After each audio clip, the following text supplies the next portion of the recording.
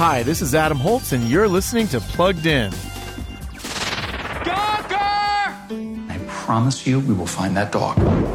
You promise? How can you say that? Because I believe it. In the movie Doggone, now streaming on Netflix, college senior Fielding Marshall doesn't have a job lined up after graduation, and his relationship with his dad is strained because of it.